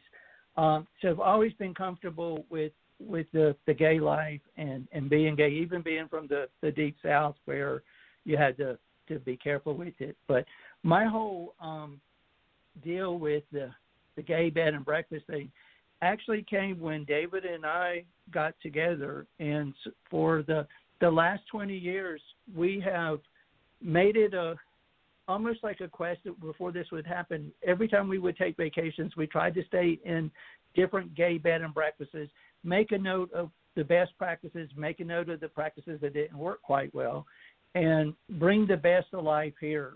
And, looking back, there's certain ones that really stand out in your mind. We had one in Key West that it was a large property. I don't understand how the guy did it, but the guy at the front desk knew everyone's name and where they were from. And when new people checked in, he would take you the long way to your room, buy all the amenities to show you, the pool, the hot tub, where the morning breakfast was. Anybody that was around that area, he would stop and he would go like, oh, hey, this is Terry and David, and they're from Tennessee. And it automatically broke the ice. So these things like that, we want people when they stay here that there's memorable things that they walk away and go, gosh, those guys really do care about us. It's not about just a business to us. We want it to be a safe, relaxing, nurturing environment. And so we're hoping the best practices come. But David convinced me a long time ago that he has the right business head, so we follow that. I love that, Terry. And David, what made you guys choose Gatlinburg there, Tennessee, and how did you find the property? I got to admit, we probably ended up here by default. We actually lived not too far from here in Abingdon, Virginia, and Bristol, Tennessee area. Terry's career move brought us up there in, I guess, 2014. We left Atlanta, the big city, and moved up into the country. And while we were up there, we bought a piece of property that we thought would be absolutely perfect to do this business on. And we met with, I don't know what you want to say, problems when we were meeting with the city planners and different things to get this type of a business up and running up in that area, that we sold the property we had. We became frustrated, and we took about 6 months off, and we started looking again. The property that we actually bought is not a property that I even remotely wanted to look at. This is a property that Terry found, and pretty much to be nice to him, it's like, okay, well, let's go look at it. And the minute we pulled into the driveway, curiosity, and when we walked into the front door, I told the realtor, we're done. We found the right place. And again, it's pretty much, luckily, Terry found it on Realtor.com and convinced me that we needed to look at it, and here we are. That's amazing. And Terry, was it same for you, love at first sight? How long have you guys been there now? It was love at first sight for me. We moved here 2016. We moved in July, and then the Great Smoky Mountain fires came through in November. We were spared barely. It came within a foot of the house on all four sides, and so that was a sign that we'd made the right decision. But being the analytical one, whenever we decided we wanted to explore other options in the Bristol area, I had a spreadsheet that had a triangle that pretty much covered everything in the South. And so we had planned on coming here for a day in the Gatlinburg area just to see some sights. He had one he already wanted. We walked into we actually pulled up into the driveway, and it was like, no, that's not it. So I'm glad he gave me the little benefit of the doubt, because the property here, the description that they had and the pictures they had didn't go together, and I just wanted to see what the disconnect was. And luckily the disconnect was the realtor didn't know how to take pictures, so we were thankful. Nice. I like it. Well, that is amazing. And so now we're a year into it. I love the intimacy of it. You have 4 private rooms. They can be rented individually or for group functions like weddings and such. David, describe the rooms to my listeners. All right. Well, we have 3 rooms with king beds, 1 room with 2 queen beds. All rooms have private bath, tiled showers, private patio area, and then they all come out into the great room where we serve breakfast. So have their privacy to get away with everything that they need, and then they can open the door, come out into the great room, and socialize with the rest of the guests.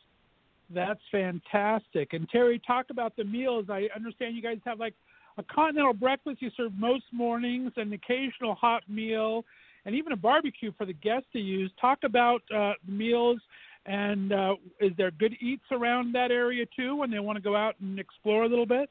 We've been playing around different options with the menu. So we've gone to Saturday morning being an actual hot breakfast. It's usually some kind of breakfast casserole that David's cooked up, seasonal fruit, yogurt, and that kind of thing. And then it's more continental grab and go during the week. And the reason that we do more of the continental thing, downtown Gatlinburg has some incredible restaurants. And we found that we're competing with them, but we also found that we have guests that have come to this area for years, and they have their certain favorites. They felt guilty if they didn't eat breakfast with us, but they really wanted to go down to Crockett's Pancake or Crockett's Breakfast Camp or Ruby Sunshine's New Orleans version brunch kind of thing.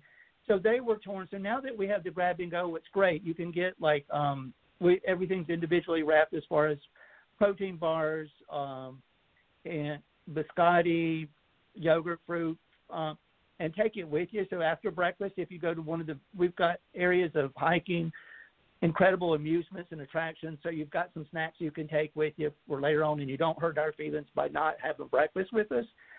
Because I personally would be the same way. I would either be at Log Cabin for their pancakes or Ruby Sunshines for their incredible twist. New Orleans style Eggs Benedict is beyond belief. Oh, you had me at Eggs Benedict. That's my favorite meal. Love that. Very, very nice. And David, do you guys live on property, or does someone have to get their happy butt up there early to lay out the breakfast and everything? No, all we have to do is roll out of bed and into the kitchen. It's required in the city of Gatlinburg to be a bed and breakfast that the owners live on property. In order to get our licensing and our permits, we did everything required by the city so that we don't have any issues with the town because they were so welcoming and so easy to work with. They laid out the rules of what was required, and we met every one of them, and they've been just great to work with. So our bedroom is right off the kitchen, and that's where we spend most of our time in between guests. Oh, that's fantastic to hear. And Terry, talk about other activities. I think you guys have a hot tub, I believe. There's a fire pit out there, occasional happy hours and barbecues. Talk about different things that the guests enjoy doing while they're there, besides just relaxing away from it all. Well, we do have a 6-man hot tub, and one of the nice things from that, New Year's Eve and July 4th both are firework times here in Gatlinburg, and from the hot tub you can see the fireworks, so you don't have to go down and get into the mess. But the good thing is we're only 0.3 of a mile from the main street. It is a little bit of a hike because we're on a hill, but we have guests that when they park their car and they never move it again. So there's the hot tub's always a good meeting place in the evening just to relax. The fire pit, other than about 2 months a year when it's really warm, the fire pit goes every month of the year. We've got a huge patio that tends to be the congregation point for everyone, both for breakfast in the morning, cocktails in the afternoons. Even on the weekends that we're not doing anything special, the guys always seem to find a way to bring the bars and the cocktails here. So, because every room's got a mini fridge and a ice or a freezer area, so it works well with that. Gatlinburg's known for its moonshine tasting, and last check, I think we have like a half a dozen moonshine, a half a dozen wine tastings, and a hard cider. So there's a lot that if you run out of your favorite adult beverage, we've got plenty of options here that to the local people. Yeehaw! I may never make it back up the hill. I'm a little afraid there. I got to be honest. But well, the good thing with that, you have David's number. Just text him, and he'll come down to the bottom of the hill and bring you back. That has happened before. I like it. Definite full service. I like that a lot. And David, I mean, we know COVID's canceling so many things this year. You guys, I know Knoxville Pride, at least, I don't know what the closest here. I know Knoxville Pride is canceled. What do you know? Anything have you guys been able to kind of get on your radar? What's going to be open and what things are canceled this year? Yes, the Great Smoky Mountain National Park opened Saturday, and they opened it with, they want to call it limited availability, and what that means is some of the trailheads are open, some of them aren't. They're giving it as sort of a test for social distancing and everything, but they do plan to open more about every 2 weeks, along with the welcome centers and the restroom facilities, and that is a huge draw up here. Cologne is 11 to 12 million visitors per year, so we're the gateway to the Smoky Mountains. Right at the end of our street is practically the entrance to the park, so that's a huge draw up here. Dollywood is probably the second major draw for this area. She has not, she has not yet announced officially when she plans to open, but through the rumor mill, we hear it probably the 1st of June, and they're working with some representatives from the health industry because they want to do it right and not have any problems when they do open. It probably will be limited capacity compared to what it used to be until there's, a vaccine found. Then the dinner shows in the area look like they plan to open the 1st of June as well. Other than that, most everything is open, and as far as restaurants, there's limited to social distancing. So the town is up and running, Pigeon Forge, Sevierville. Everything pretty much came back to life this past week. And we could talk rates and services. The rates are all on the website, very comparable for an evening out, overnight, anywhere. They can look up the website for those. I thought they were very, very reasonable. You guys have laundry services. You have Wi-Fi, ironing board if you want a hot night out in the town and looking nice and sharp. Now, there is a small membership fee, but that's good for a year. Is that right, Terry? Yes, that is correct. It's $10 a year. It starts your first night here. And the reason that we had to go with that for the state of Tennessee so that we could make it an adult male-only establishment.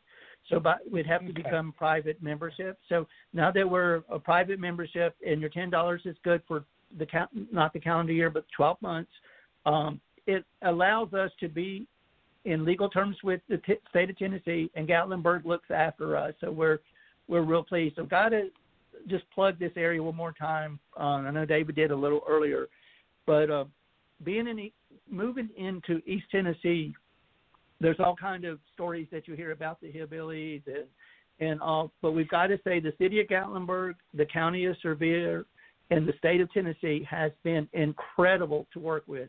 We sat down with the planning commissioners at the very beginning and laid out with exactly what we wanted, because we wanted to, before we did everything here, that make sure that we were legal. And they were, as long as we're up to code, they're fine. We've actually had the local police that sits outside of our gate to do his paperwork at night, and he asked, was that okay to do? And we're like, yeah, we're fine. And you actually can come on in if you wanted to. So the town knows about us, and they're happy that we're here. We've had nothing but incredible support from other small businesses, from a local brewery to a beard oil company. Some really cool people that have embraced us. That is fantastic to hear. Well, it sounds like you really went about this right. You have an amazing facility. It's nice that it's only 4 rooms, so it keeps you, even if they start to stay strict, it keeps you under 50 people for gathering, which is nice. So that's very good. You guys planned this out really, really smart without even knowing what was coming up here. You've been at it a year now, David.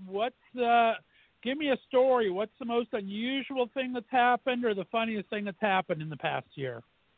Two different notes on that. One thing that was a goal of mine was I wanted to have an international traveler stay with us within our first year of business.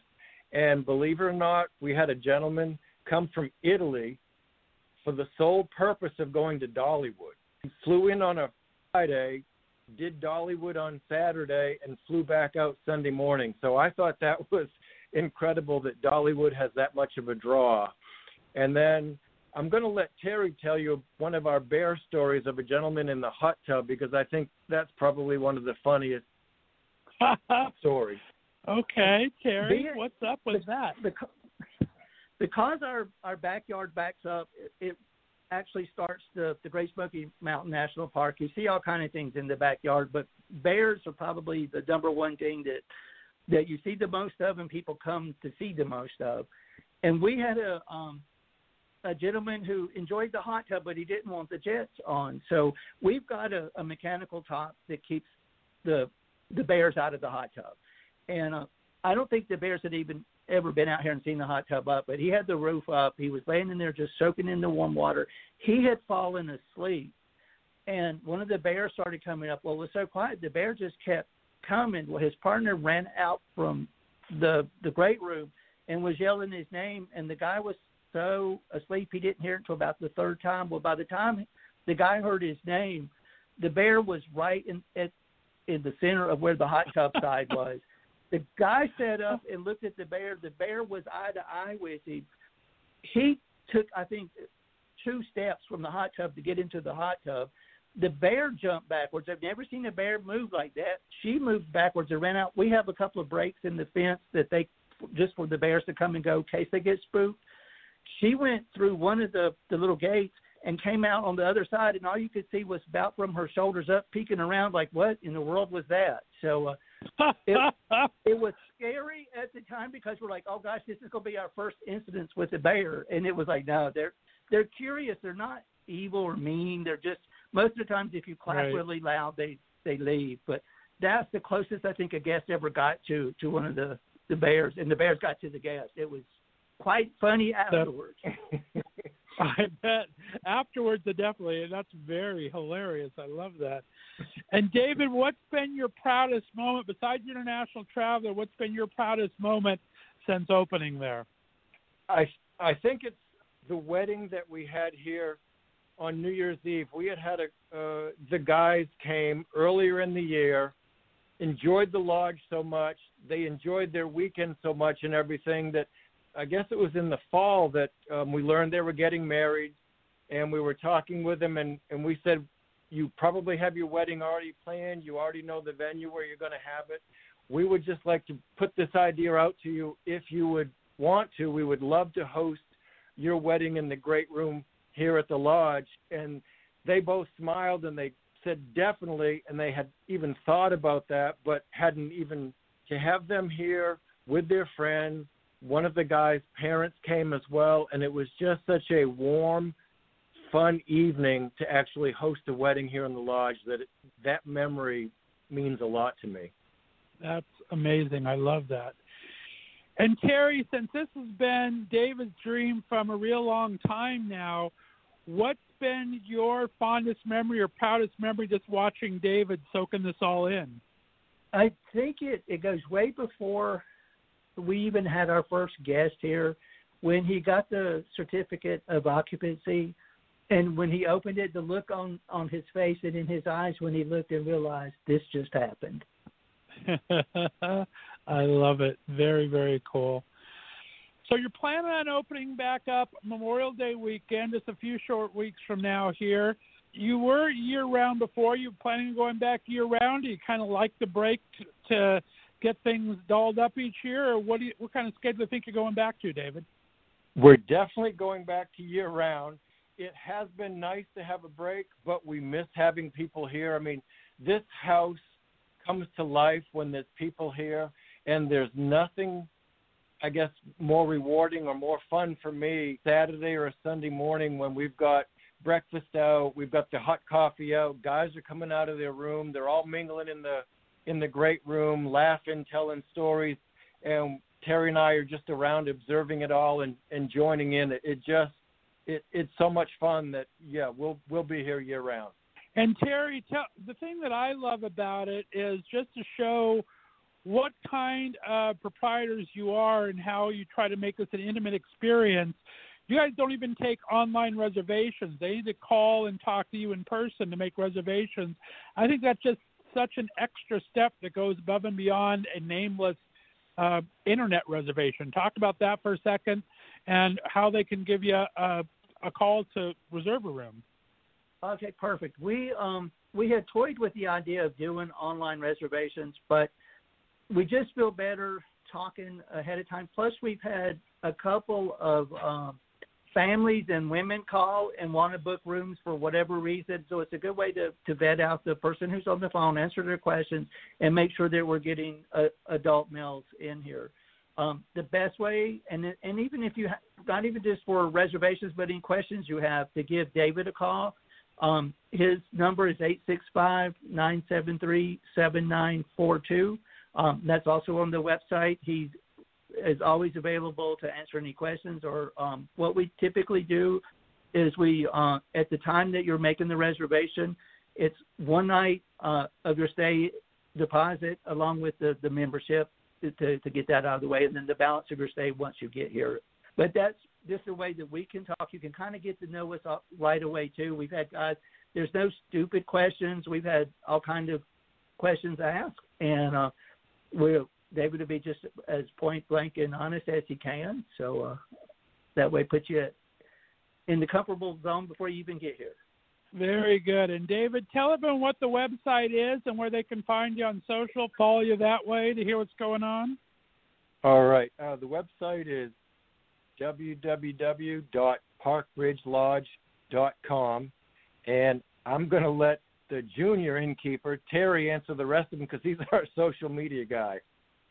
Gotcha. We're also on Instagram and Twitter at Park Ridge Lodge. So I invite people to check out our Facebook page. That's probably the best for keeping up to date. There's a lot of pictures we try to keep posted of what's going on and happening here and around town. And just to keep you up to date with both the Lodge and Gatlinburg, and then it kind of just blends over to our Instagram and to Twitter. But Facebook is definitely a good place to start. And not just like it, follow it so that you can keep updated with what's opening, what concerts are going on, and all the good stuff. That sounds fantastic. Well, I'm going to put a link to it on my website as well, and hopefully when I do my big gay road trip this summer, I'll be able to stop through on the way back. David, what else would you like the listeners to know about the Lodge that I might not have covered here? Anything? Just our convenience to downtown Gatlinburg. As Terry said, we're in a mountain town, so we're on a hill. It's an easy 10-minute walk down to town. It might be maybe a 20-minute walk uphill to get back, but the location of where we are is incredible to be this close to downtown, this close to the Parkway. All the great shops, restaurants, the moonshine tastings and everything is 15 minutes away from the Lodge. There you go. And Terry, anything that the senior innkeeper forgot to mention you want to make sure the listeners know about? I guess not. I think you guys have covered it. David, or the senior, did point out we forgot to mention that we have a pretty nice view here, especially from patios 2 and 3. You can see Mount LeConte, which is the tallest mountain in this part of Tennessee, and it's forever getting a little dusting with snow, so it's nice to be down here and be in shorts and a tank shirt and look up and see a little dusting on the tops of the mountain. Very, very nice. Well, guys, this has been my absolute pleasure learning about the Park Ridge Lodge in beautiful Gatlinburg, Tennessee. Gentlemen, here's to an amazing season. Thanks so much for coming on the Let's Have Straight show today. Thank you for inviting us, and we look forward to seeing you sometime, hopefully, at the end of summer in August. You got it. Thank you, David. All right. We're going to do a very special 5 questions with David and Terry, so be on the lookout for that. And be sure to check out their website. It's an amazing experience, guys. I'm looking forward to visiting there myself. We'll be back after the song. You're listening to the Left of Straight show right here on the Left of Straight Radio Network. Hey, guys, we don't have time for a song. Thanks so much for tuning in today. A big thanks to my guest, Enoch Miller, the Empress of WeHo, for doing our Hollywood Minute, John Hill from Radio Andy, Reynaldo Pacheco, amazing actor, and, of course, to David and Terry from Park Ridge Lodge. Stay tuned tomorrow. We're going to have 2 amazing guests. We have Ryan Carnes from Desperate Housewives of General Hospital and Peter Page from Queer as Folk, The Fosters, and That Thing About Harry. Thanks for listening, guys. We'll talk to you tomorrow. Bye-bye.